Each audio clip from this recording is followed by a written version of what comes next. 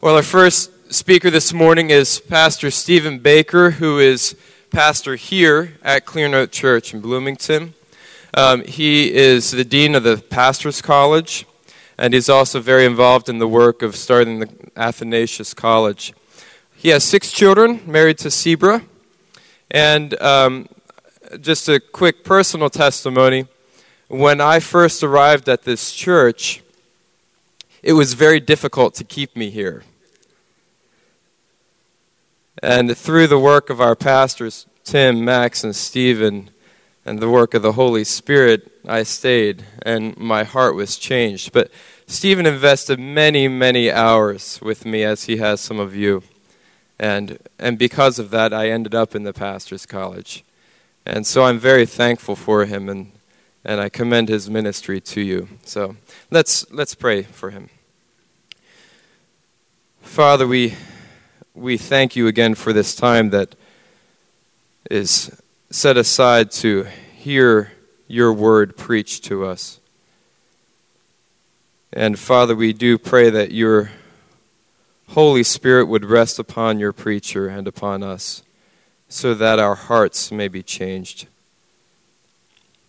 And Father, we do thank you for Stephen and his work, and I pray that you would bless him in it and that you would give him boldness now as he comes before us and feeds us from your word. We pray in the name of your Son, Jesus. Amen.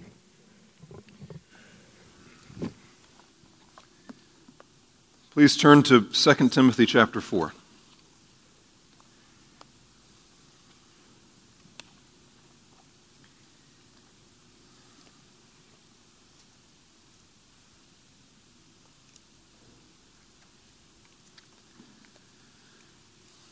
We're going to be looking at 2 Timothy 4, 1-8 this morning. I'm glad I've got you when the coffee is coursing through the veins. 2 Timothy 4, 1. I solemnly charge you in the presence of God and of Christ Jesus, who is to judge the living and the dead, and by his appearing and his kingdom, preach the word. Be ready in season and out of season, reprove, rebuke, exhort, with great patience and instruction. For the time will come when they will not endure sound doctrine, but wanting to have their ears tickled, they will accumulate for themselves teachers in accordance to their own desires, and will turn away their ears from the truth, and will turn aside to myths. But you, be sober in all things, endure hardship, do the work of an evangelist, fulfill your ministry. For I am already being poured out as a drink offering, and the time of my departure has come. I have fought the good fight, I have finished the course, I have kept the faith. In the future there is laid up for me the crown of righteousness, which the Lord, the righteous judge, will award to me on that day, and not only to me, but also to all who have loved his appearing. Let's pray together. Lord, we pray that your word would come, that your Holy Spirit would come. Use this, your word.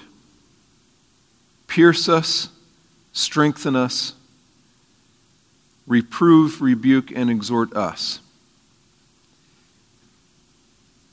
Help us, Lord, to do the work that you've called us to do. In Jesus' name we pray, amen.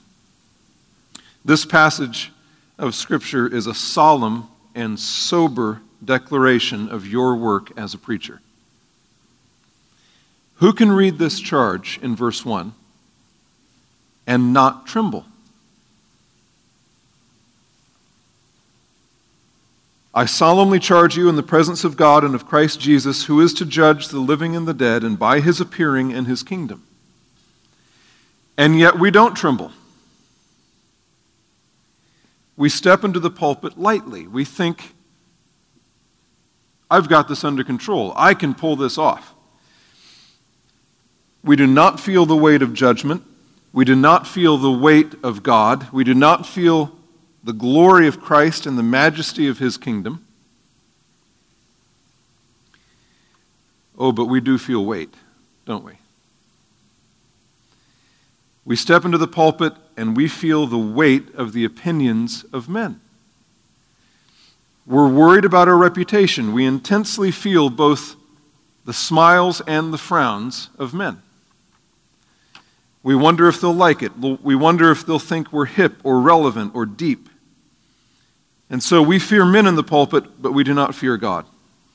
But this passage is calculated by the Holy Spirit to make us tremble in the pulpit, not before men, but before God. I solemnly charge you in the presence of God and of Christ Jesus, who is to judge the living and the dead, and by his appearing in his kingdom. Feel the weight of that. Because, brothers, God Almighty killed his only begotten Son for the life of his church. He will not let us go unpunished if we harm his sheep. He has redeemed precious souls at great price. What will happen to us if these souls, through our neglect, are left to the wolves? Remember James 3:1. Let not many of you become teachers, my brethren, knowing that as such we will incur a stricter judgment. So what must we do? In light of the presence of God, in light of the judgment of God, in light of the kingdom of God, preach the word. Brothers, this is your work. This is your solemn duty. What does it mean to preach the word? Well, here's what it does not mean. He did not say, preach about the word. He did not say, lecture the word. He did not even say, teach the word. He said, preach. And so what is preaching? The word preach means herald or proclaim. Preaching assumes and requires force and gravity and authority, authority that must be obeyed. What does a herald sound like? Please consider with me the text before us today. Or, the Apostle Paul here uses an interesting phrase that has its origins in the post-captivity milieu of the Judean populace. Or, I just want to share with you something that I discovered in my study this week. Maybe you could come along with me as we... Or, I'm no different than you. What I'm saying, of course, applies to me too. Remember, whenever I point a finger at you, I have 3 fingers pointing back at me.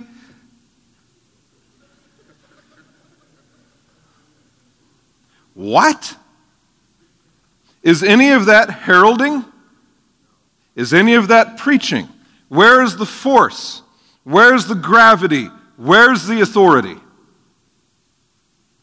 It's gone. But you know that that's exactly how we preach today. We wonder and we share and we lecture. Seldom do we proclaim, which means seldom do we preach. This is a big deal, brothers. I solemnly charge you in the presence of God and of Christ Jesus, who is to judge the living and the dead, and by his appearing in his kingdom, preach the word. Preach the word. Not your opinions, not the fads, not the silly tales, not popular notions. Preach the word. Brothers, this is a very big deal. What does it mean to preach the word? To preach means to proclaim and herald. To preach the word means to proclaim and herald the word. Remember, it does not mean preach about the word. Preaching is not an observation about the word. Preaching is not a scientific dissection of the word. Preaching is not a lecture. A lecturer stands apart from his topic and his audience. A lecturer talks about. A lecturer uses words like it and he and they. A lecturer speaks in the past tense. God said to them that they had sinned. But not a preacher. A preacher talks to, not about. A preacher uses words like you. A preacher speaks in the present and the future tenses. God is saying to you that you are sinning. A lecturer holds the word out here and points out interesting things about it.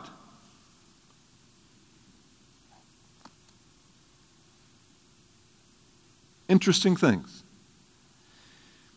But a preacher takes the word and throws it at the people. He preaches it, the word. Preach the word is just like saying, throw the spear. It's the same construction. You don't throw about the spear, you throw the spear. It is active, it is powerful, it's almost violent, it is certainly authoritative. You must preach with vehemence and force. Calvin said, you must give vigor and power to the Word of God. And another thing, he does not say, preach a sermon. He says, preach the Word. A sermon cannot be a mere explanation of Scripture. It cannot be simply a pointer to truth that exists out there. A sermon, in a very real sense, is the Word of God. When you truthfully and rightly preach the Word of God, your sermon is the Word of God. This is exactly what John Calvin taught about preaching. Now, I get the feeling that you're going to hear a lot about John Calvin today. You heard yesterday when David, you're going to hear a lot from me. I do not apologize for this. John Calvin was not a disembodied brain. He was a pastor and a preacher. And I've been reading a lot about the preaching of John Calvin and of the preaching of John Calvin. And you men are pastors or your students or your elders, and so you can handle this. I'm going to read a lot of stuff to you, but I expect that you'll be able to stay awake. But listen to what Calvin says, and sermon on 1 Timothy 3:2. The phrase, an elder must be able to teach. Here's what he says. St. Paul does not mean that one should just make a parade here, or that a man should show off so that everyone applauds him and says, oh, well spoken. Oh, what a breadth of learning. Oh, what a subtle mind. All that is beside the point. When a man has climbed into the pulpit, is it so that he may be seen from afar and that he may be preeminent? Not at all. It is that God may speak to us by the mouth of a man. And he does us that favor of presenting himself here and wishes a mortal man to be his messenger. Calvin said, the pulpit is the throne of God from whence he wills to govern our souls. The pulpit, the throne of God. Again, Calvin said, when a man is the envoy, the ambassador of his prince, and has complete authority to do what is commanded to his charge, he will, so to say, borrow his prince's name. He will say, we are doing this. We instruct. We have commanded. We want that done. Now, when he speaks like this, he is not intending to take anything from his master. So it is with God's servants. They know that God has ordained them as instruments and that he employs them in his service in such a way that they do nothing by their own power. It is the master who leads them. It is said that ministers are sent to enlighten the blind, to deliver the captives, to forgive sins, to convert hearts. What? These are things which belong to God alone. For there is nothing more properly his own than to pardon sins. He also reserves to himself the converting of the heart.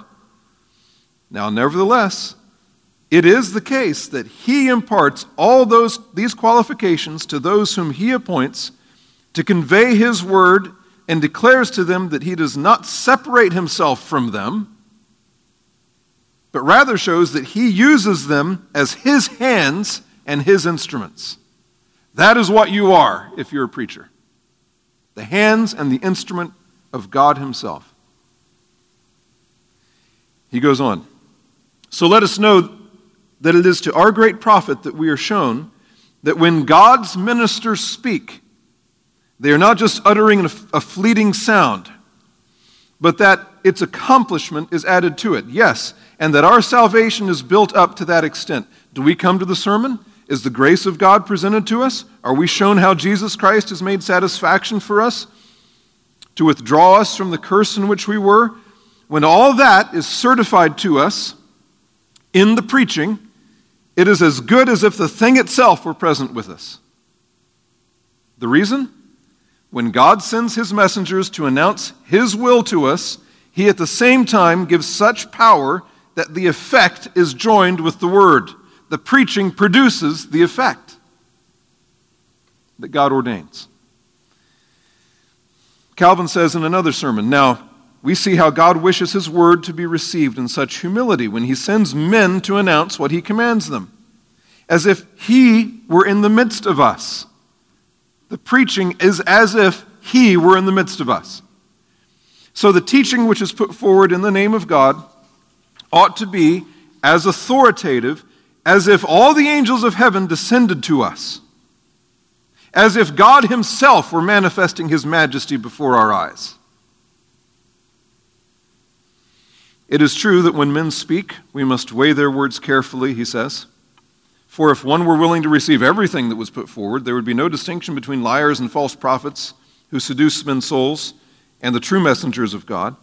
But when we have a sure witness that what is brought to us proceeds from God, as if we are shown by Holy Scripture that nothing is being made up, but that the preacher is keeping to the pure simplicity of the law and the gospel, whoever is stubborn is certainly not making war against a creature, but manifestly resists God, who wishes to be heard speaking in this way by men and making use of them as his instruments. The preaching of the Word of God is the Word of God, carries the authority of God. He's right.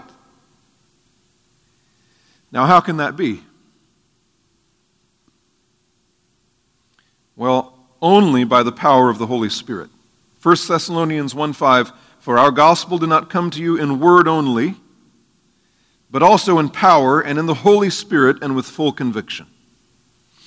Or 1 Thessalonians 2:13, for this reason we also constantly thank God that when you received the word of God, which you heard from us, you accepted it not as the word of men, but for what it really is, the word of God, which also performs its work in you who believe. He's talking about the preaching. Now, think about this. How will our people receive that kind of preaching? Well, they'll call it authoritarianism. But remember, authority is not authoritarianism. If you're in fact preaching the Word of God faithfully and accurately, you stand as the herald of God. You represent God, not yourself. The weight of the proclamation depends on the one who sent you. If this is God's word, then of course it has authority. They will call you harsh and mean and a bully. That is why the Apostle Paul tells us here in verse 2, preach the word, be ready in season and out of season. That does not mean be ready to preach even if you haven't prepared a sermon.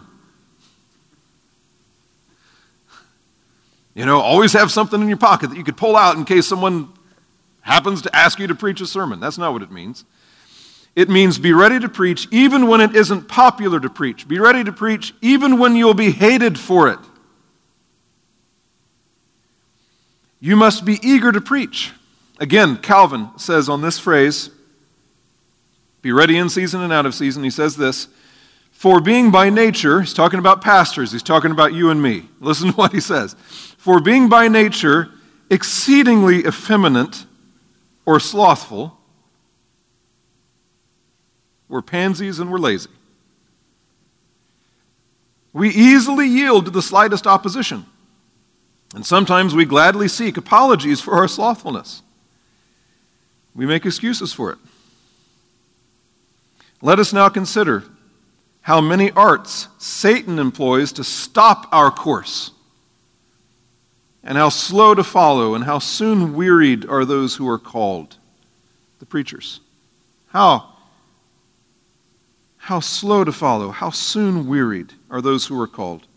Consequently, the gospel will not long maintain its place if pastors do not urge it earnestly, in season and out of season, when it's popular, when it's hated. People will hate you if you preach the word with authority. So what do we need? We need courage. Calvin, they that intend to serve God faithfully and proclaim His word will never lack enemies to make war against them. The man who serves God in bearing His word faithfully will never have peace, nor go without stings and unmolested, nor be without many enemies. That's exactly what David was saying last night. Now, what does that look like?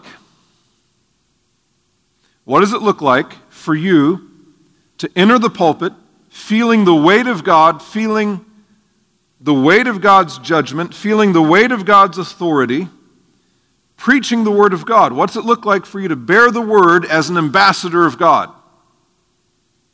He tells us in verse 2, preach the word, be ready in season and out of season, reprove, rebuke, exhort with great patience and instruction.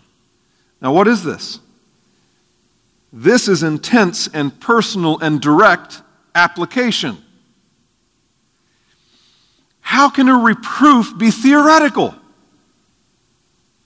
How can you possibly reprove if it's never personal?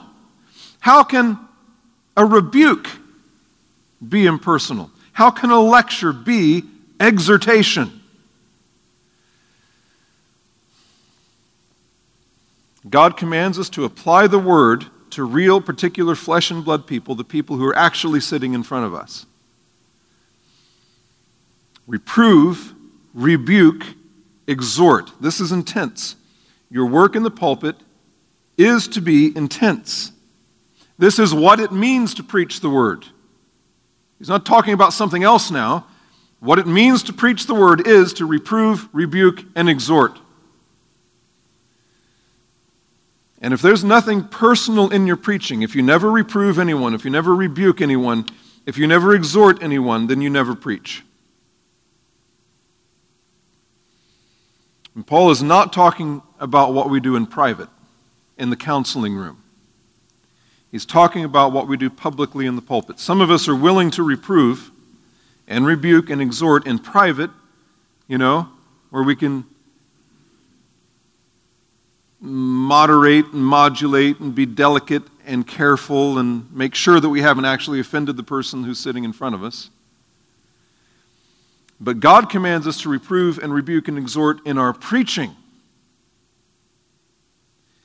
These words assume and require power and force and intensity. They require what Calvin calls increased vehemence of reproofs and threatenings.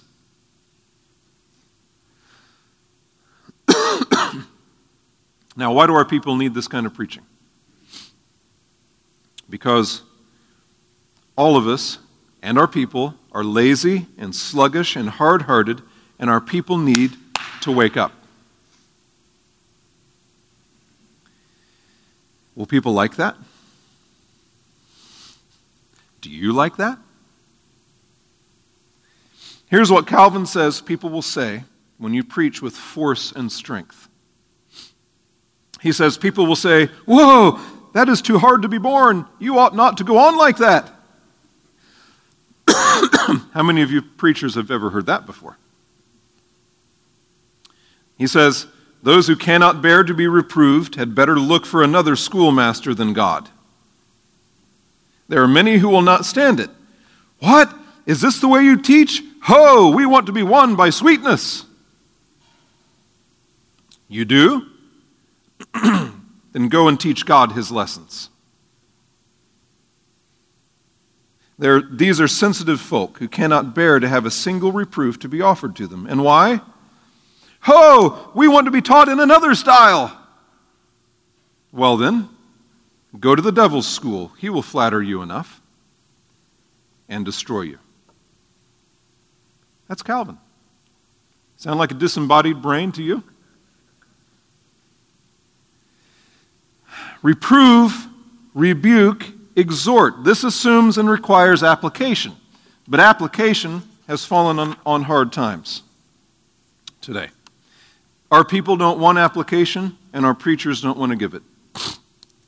And many of us have made that a high-sounding principle. Marco Rubio moment there. Application has almost died in the name of very spiritual-sounding methods of preaching, like Christ-centered preaching,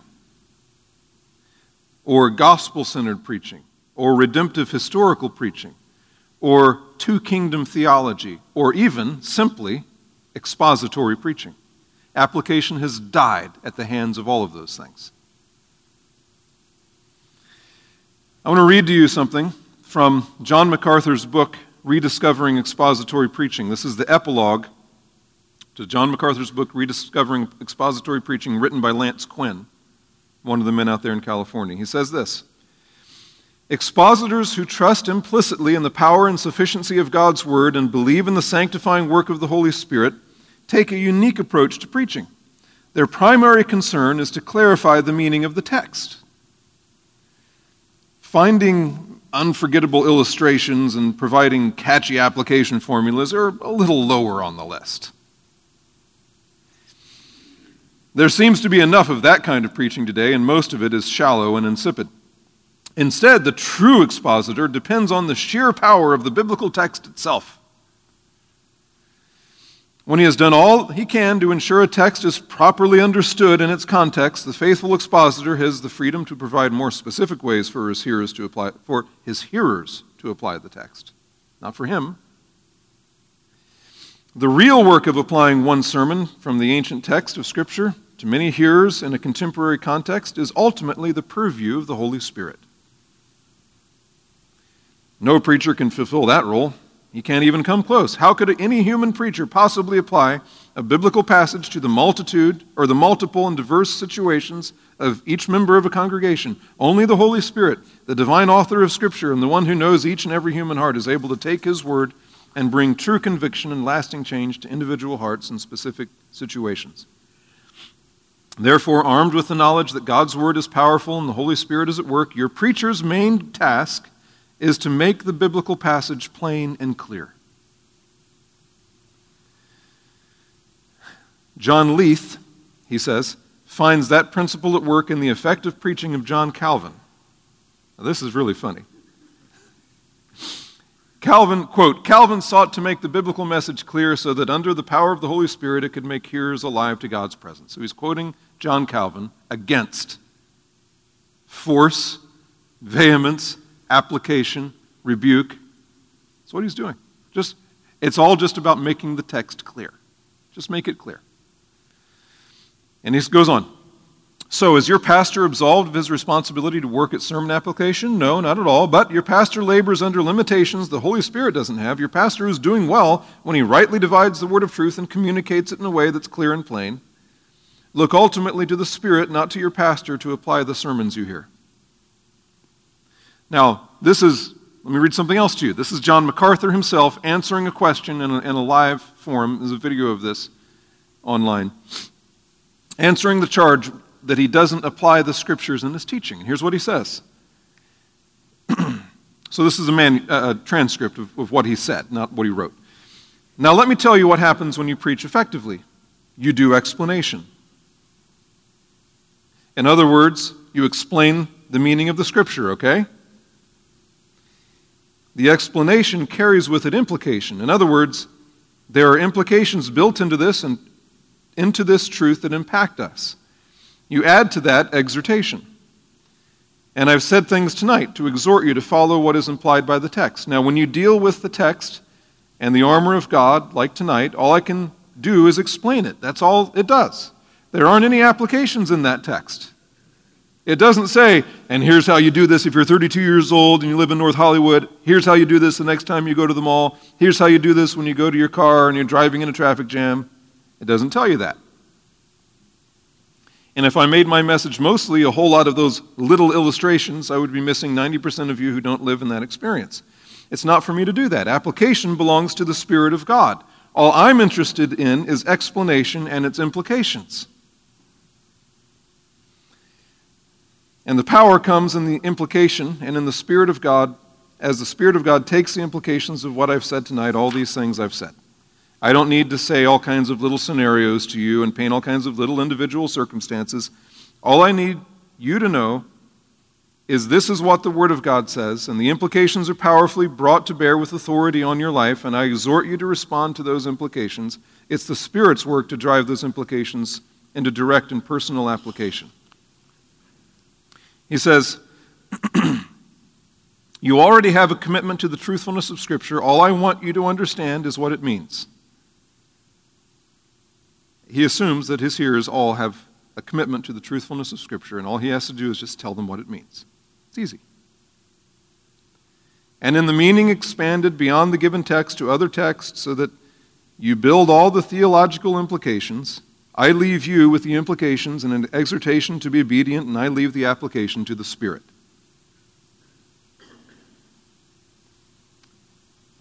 He finishes like this. Now, I'm not trying to defend myself, but I was at a pastor's conference in the Midwest a few weeks ago, and they were asking me, why don't you ever give any application? And I had to explain myself that that's not my job.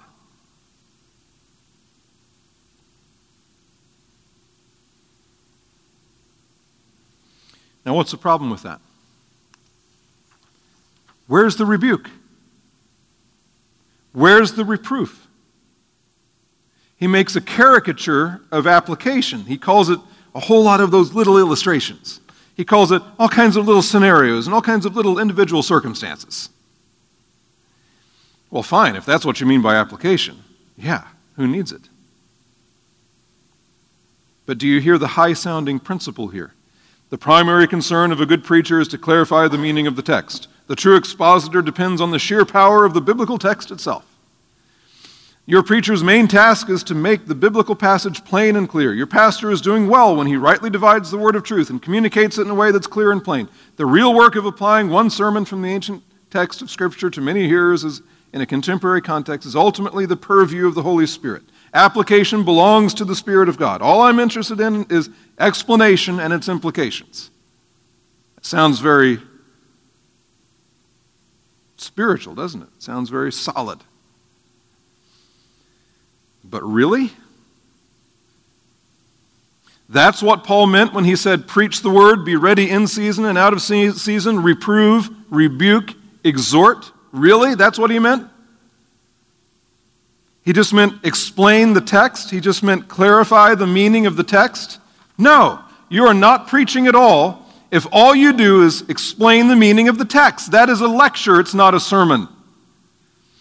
A sermon has an edge. It has an attack. It has a point, something sharp that pierces and gets work done. That is not just the purview of the Holy Spirit. Of course, you need the power of the Holy Spirit to preach, but you also need the power of the Holy Spirit to reprove and rebuke and exhort. But if you don't do it, it won't get done. The Holy Spirit does not reprove and rebuke and exhort for you. He commands you to do it. He commands you to come to the pulpit with the sins of your people in the front of your mind. He commands you to bring the meaning of the text into direct contact with the people. That is what it means to apply the Bible. It means the same kind of thing as applying paint to a wall, or applying pressure to a wound. One thing comes into direct contact with another thing and does something. That's what apply means. In preaching, the truth of Scripture comes into direct contact with the sins and the fears and the weaknesses of real people, and it does something.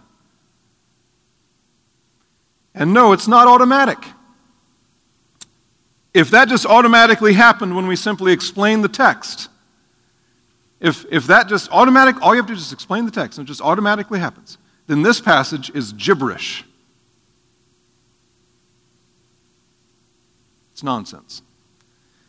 Because these are commands. And if it just happens automatically, then these commands are meaningless. Reprove, rebuke, exhort. Now, there are others who essentially deny this element of preaching.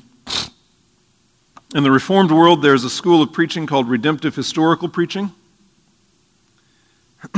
They say that the main point of every sermon should be the work of Christ and the gospel. They call this Christ-centered preaching or gospel-centered preaching. They say that we need to focus on the indicatives of Scripture, the statements of fact about what Christ has done. The problem is they never really ever get to the imperatives, the commands of Scripture. They have a boogeyman called moralistic preaching that supposedly ignores the gospel and the work of Christ and focuses on what we need to do. And in their zeal to preserve the gospel, they ignore the commands of Scripture. And they claim the only proper use of the Old Testament, for example, is to point to the work of Jesus Christ. They claim that preachers are wrong for using the Old Testament stories as examples for Christians. No, they say that's moralism. Charles Denison is one of the writers in a journal called Kerux, a journal of biblical theological preaching. And here's what he writes. This is kind of the center of this in America. Here's what he says. He says, good preaching is God-centered, not man-centered. Good preaching is Christ-centered, not morality or behavior-centered. Good preaching does not make the text meaningful for us in our contemporary situation. Rather, good preaching makes us and our contemporary situation meaningful in the text. In other words, good preaching doesn't pull the Word into our world as if the Word were deficient in itself and in need of our applicatory skills. Instead, good preaching testifies and declares to us that we have been pulled into the Word, which has its own marvelous sufficiency. Now, can someone please explain what in the world that means? What is that supposed to mean? The problem with that redemptive historical preaching that forbids applying the Scripture is this, for example, 1 Corinthians 10. For I don't want you to be unaware, brethren, that our fathers were all under the cloud and all passed through the sea, and all were baptized into Moses in the cloud and in the sea, and all ate the same spiritual food and all drank the same spiritual drink, for they were drinking from a spiritual rock which followed them, and the rock was Christ. Nevertheless, with most of them God was not well pleased, for they were laid low in the wilderness. Now, these things happened as examples to us, so that we would not crave evil things as they also craved. Do not be idolaters, as some of them were. As it's written, the people sat down to eat and drink and stood up to play. Nor let us act immorally, as some of them did. And 23,000 fell in one day. Nor let us try the Lord, as some of them did, and were destroyed by the serpents. Nor grumble, as some of them did, and were destroyed by the destroyer. Now these things happened to them as an example. And they were written for our instruction, upon whom the ends of the ages have come. Therefore let him who thinks he stands take heed that he does not fall. Boy, Paul blew it. What moralism. What a misuse of the Old Testament. John Owen was right to say Old Testament examples are New Testament instructions. That's right. Where does redemptive historical or Christ-centered preaching tend to lead? It tends to lead to preaching that is empty of reproof and rebuke and exhortation. But this is nothing new. Martin Lloyd-Jones says, in his lectures on preaching, in that book, Preaching and Preachers, which you should all read if you haven't read, Martin Lloyd-Jones says, there are men who do not exhort at all. They've given their brilliant intellectual disquisition or exposition, and it's left at that. There is nothing to move anyone to tears or to action, no emotion, no feeling, no exhortation. All this is obviously wrong. It's what he says in that book frequently, I abominate that. Calvin, again, says this, it's not enough to preach what is good and useful. For if men were well disposed and received what God set before them and were so teachable that they could put their minds and hearts into line with it, to subject themselves to what is good, it would be enough to have said, this is what God declares to us. This is exactly what John MacArthur just told you was good preaching. They already are inclined to just lay it out there. Calvin says, if that were true, then yeah, maybe. But since men are malicious, are ungrateful, are perverse, ask only for lies in place of the truth, readily go astray, and after they have known God, turn again and distance themselves from him. For this reason it is necessary for us to be held as it were forcibly, and for God, having faithfully taught us, to exhort us to persist in obedience to his word. And moreover, let us bear being admonished when the preacher has declared to us what is good and exhorts us to keep it. And again, when we have been warned, if we are reproved, even forcibly, and the preacher uses reproofs which are harsh to us, let us know that it's to our profit. You see, the biblical idea of preaching is completely foreign to us. I come from a background where a pastor once said in the general assembly of the churches, to all the pastors and elders gathered together, preaching on preaching. Right? This is what he said, quote, bottom line, preach in such a way that if the Holy Spirit doesn't show up, at least you had a good lecture.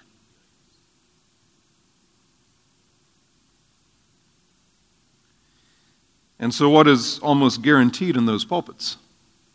Holy Spirit will never show up.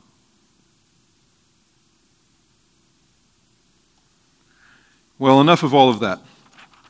Preach the word, be ready in season and out of season, reprove, rebuke, exhort, with great patience and instruction. Just the sharpness of your reproof and rebuke must be moderated by gentleness. Calvin says, nothing is more difficult than to set a limit to our zeal when we have once become warm. Talking to pastors here. Now, when we are carried away by impatience, our exertions are altogether fruitless. Our harshness not only exposes us to ridicule, but also irritates the minds of the people. Besides, keen, sharp, and violent men are generally unable to endure the obstinacy of those with whom they are brought into intercourse, and cannot submit to many annoyances and insults, which nevertheless must be digested if we are desirous to be useful. Digest the obstinacy of the people, the annoyances, the insults. Let severity be therefore mingled with this seasoning of gentleness, that it may be known to proceed from a peaceful heart. Now, why? Why the solemn charge? Why the weight of God's judgment? Why the command to herald with authority? Why the command to reprove, rebuke, and exhort in our preaching? Why the warning to preach in season and out of season, when it's popular and when it's hated? Verses 3 and 4. For the time will come when they will not endure sound doctrine, but wanting to have their ears tickled, they will accumulate for themselves teachers in accordance with their own desires, and will turn away their ears from the truth and will turn aside to myths. Brothers, obviously this time is now. America has heaped up for herself teachers that tell her what she wants to hear. We do not have patience for healthful, sound doctrine. We want to have our ears tickled, and I'm not just talking about the masses at Joel Osteen's church. I'm talking about us and our people. Our people fill their lungs with this hatred of true preaching. They constantly suck it in. Every pastor and every elder has to constantly fight this in our people. It's all great when they stand before you in the congregation and they vow to submit to the teaching and to the discipline of the church. But what happens when they don't like the teaching? What happens when they don't like the discipline? The reproof.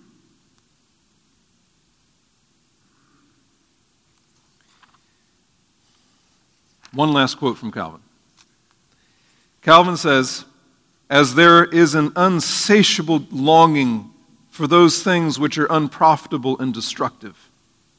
An unquenchable longing for what's unprofitable and destructive. So the world seeks on all sides and without end all the methods that it can contrive and imagine for destroying itself. And the devil has always at hand a sufficiently large number of such teachers as the world desires to have. They're all over the place. There has always been a plentiful harvest of wicked men, as there is in the present day, and therefore Satan never has any lack of ministers to deceive men, as he never has any lack of the means of deceiving. Accordingly, that false teachers frequently abound, and that they sometimes multiply like a nest of hornets, should be ascribed by us to the righteous vengeance of God. It's the judgment of God. Be careful, brothers. Be diligent. Keep preaching, even when they hate you for it. Keep reproving, even when they call you a cult. Keep rebuking, even when they leave your church. Keep exhorting, even when they run from you with their fingers in their ears. You have a solemn charge. Judgment is coming. Christ the King is coming. Preach the word. And what does all this require from us? Verse 5, but you be sober in all things. Endure hardship. Do the work of an evangelist. Fulfill your ministry. Brothers, God has given us work to do. He has given you work to do. It is wonderful work. He has given you the promise of power by the Holy Spirit. He has given you a sharp, double-edged sword. He has given you authority.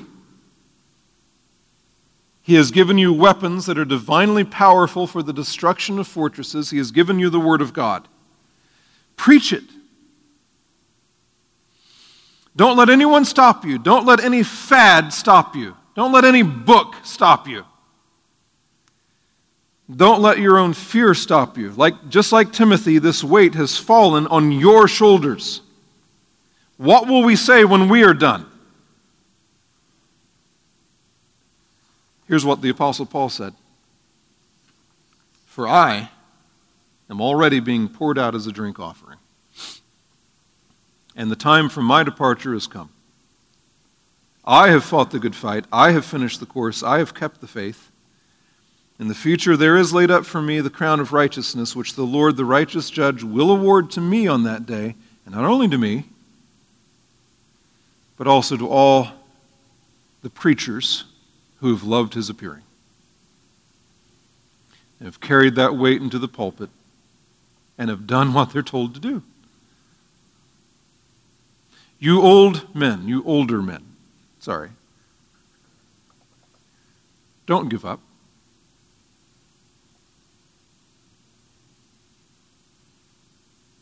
Don't get tired.